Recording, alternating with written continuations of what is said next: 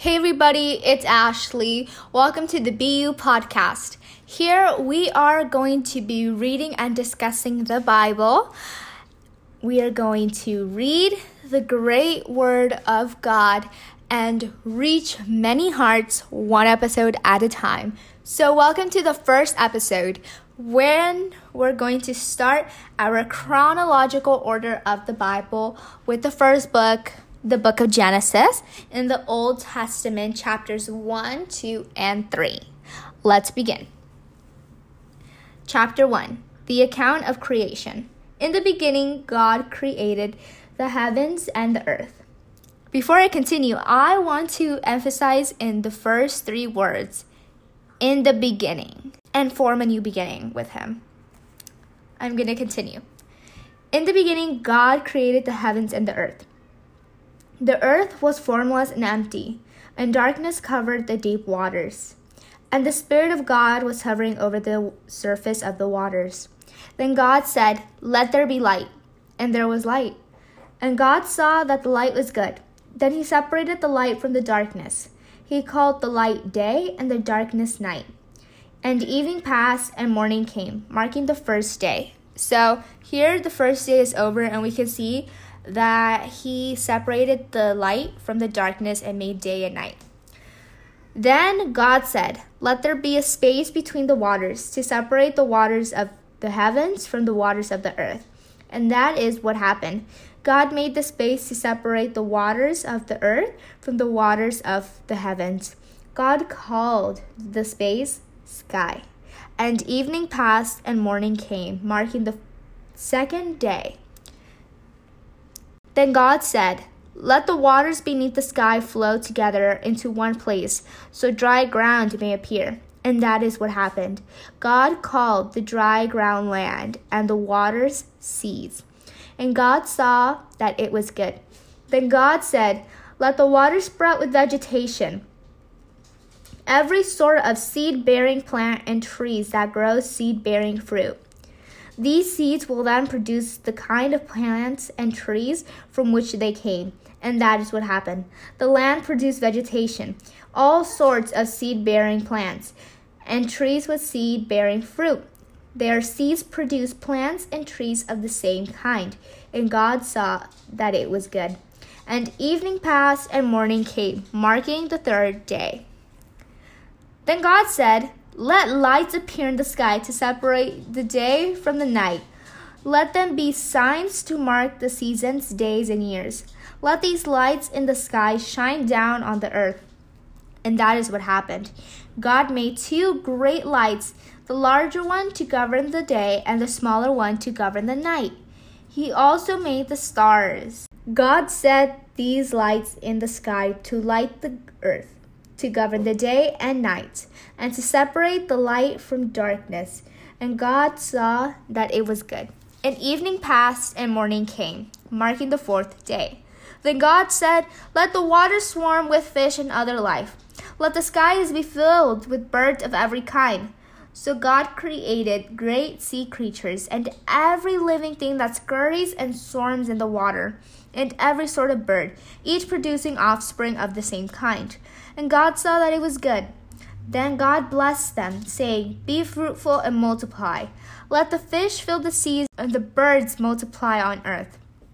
And evening passed and morning came, marking the fifth day. Then God said, "Let the earth produce every sort of animal, each producing offspring of the same kind, livestock, small animals that scurry along the ground, and wild animals." And that is what happened. God made all sorts of wild animals, livestock, and small animals, each able to produce offspring of the same kind. And God saw that it was good.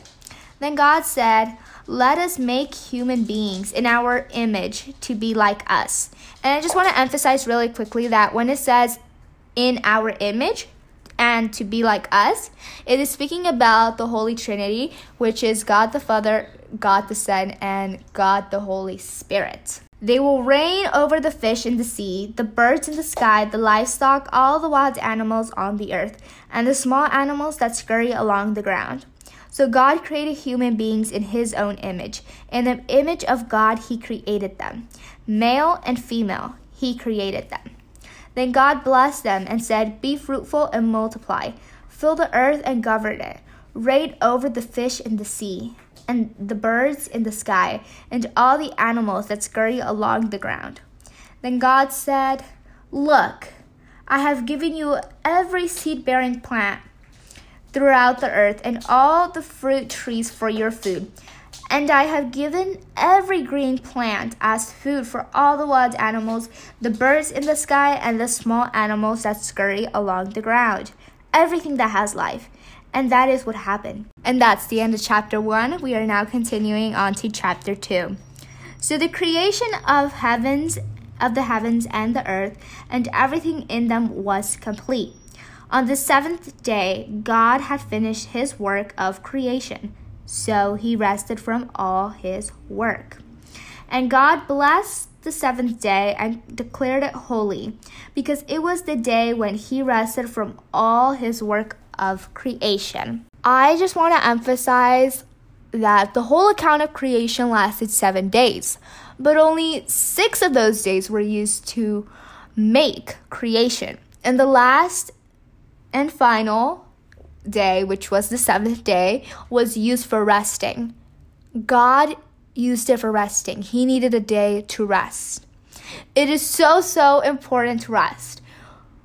And there are many ways to rest, but one of the best ways to rest is in the Word of God and reflecting, as well as praying.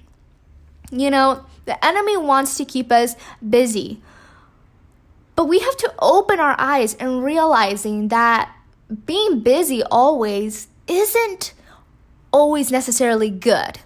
It doesn't mean that being busy is going to get us to be successful. To being successful and to being where God wants us to be, we need to be in presence with him. We need to be grounded in his word. We need to take the time to spend it with God. It is so important to spend time with God, as well as not put idols. Like our work can become an idol. You know, you're working constantly, so it becomes an idol. And social media can become an idol. So we need to realize, and to not let these things become an idol, we need to put God first and stay in touch with his word. I'm going to continue reading. This is the account of creation of the heavens and the earth. The man and woman of Eden. When the Lord God made the earth and the heavens, neither wild plants nor grains were growing on the earth. For the Lord God had not yet sent rain to water the earth, and there were no people to cultivate the soil. Instead, springs came from the ground and watered all the land. Then the Lord God formed the man from the dust of the ground. He breathed the breath of life into the man's nostrils, and the man became a living person. Then the Lord God planted a garden in Eden in the east, and there he placed the man he had made. The Lord God made all sorts of trees grow up from the ground, trees that were beautiful and that produced delicious fruit. In the middle of the garden he placed a tree of life, and the tree of the knowledge of good and evil. A river flowed from the land of Eden, watering the garden and then dividing into 4 branches. The first branch, called the Pishon, flowed around the entire land of Havilah, where gold is found. The gold of that land is exceptionally pure. The second branch, called the Gihon, flowed around the land of Cush. The third branch, called the Tigris, flowed east of the land of Ashur. The fourth branch is called the Euphrates. The Lord God placed the man in the Garden of Eden to tend and watch over it. But the Lord God warned him, "You may eat freely the fruit of every tree in the garden, except the tree of the knowledge of good and evil. If you eat its fruit, you are sure to die." Then the Lord God said, "It is not good for the man to be alone. I will make a helper who is just right for him." So the Lord God formed from the ground all the wild animals and all the birds in the sky. He brought them to the man to see what he would call them. And the man chose a name for each one. He gave names to all the livestock, all the birds of the sky, and all the wild animals. But still, there was no helper just right for him. So the Lord God caused the man to fall into a deep sleep. While the man slept, the Lord God took out one of the man's ribs, closed up the opening. Then the Lord God made a woman from the rib, and he brought her to the man. "At last," the man exclaimed, "this one is bone from my bone, and flesh from my flesh. She will be called woman, because she was taken from man." This explains why a man leaves his father and mother and is joined to his wife, and the two are united into one. Now, the man and his wife were both naked, but they felt no shame. And that is the end of chapter 2 and the beginning of chapter 3. The man and woman sin. The serpent was one of the shrewdest of all the wild animals the Lord God had made. One day he asked the woman, "Did God really say you must not eat the fruit from any of the trees in the garden?" "Of course we may eat fruit from the trees in the garden," the woman replied. "It is only the fruit from the tree in the middle of the garden that we are not allowed to eat. God said you must not eat it or even touch it. If you do, you will die." "You will not die," the serpent replied to the woman. "God knows that your eyes will be open as soon as you eat it, and you will be like God, knowing both good and evil." The woman was convinced. She saw that the tree was beautiful and its fruit looked delicious, and she wanted the wisdom it would give her. So she took some of the fruit and ate it. Then she gave some of it to her husband, who was with her, and he ate it too. At that moment, their eyes were open, and suddenly they felt shame at their nakedness. So they sewed fig leaves together to cover themselves. When the cool evening breezes were blowing, the man and his wife heard the Lord God walking about in the garden. So they hid from the Lord God among the trees. Then the Lord God called to the man, "Where are you?" He replied, "I heard you walking in the garden, so I hid. I was afraid because I was naked." "Who told you that you were naked?" the Lord God asked. "Have you eaten from the tree whose fruit I commanded you not to eat?" The man replied, "It was the woman you gave me who gave me the fruit, and I ate it." Then the Lord God asked the woman, "What have you done?" "The serpent deceived me," she replied. "That's why I ate it." Then the Lord God said to the serpent, and to the man he said, "Since you listened to your wife and ate from the tree whose fruit I commanded you not to eat, the ground is cursed because of you. All your life you will struggle to scratch a living from it. It will grow thorns and thistles for you, though you will eat of its grains. By the sweat of your brow you will have food to eat until you return to the ground from which you were made. For you were made from dust, and to dust you will return." I love that line. For you were made from dust, and to dust you will return.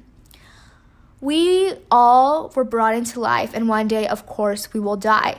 But by accepting God and his covenant later of Jesus, through Jesus, we will have eternal life. We have eternal life currently, but later throughout the Bible, we see how he gives us eternal life through his son, Jesus. I'm going to continue. Paradise lost, God's judgment. Then the man, Adam, named his wife Eve, because she would be the mother of all who live. And the Lord God made clothing from animal skins for Adam and his wife. That is verse 21 from chapter 3. I find that so interesting.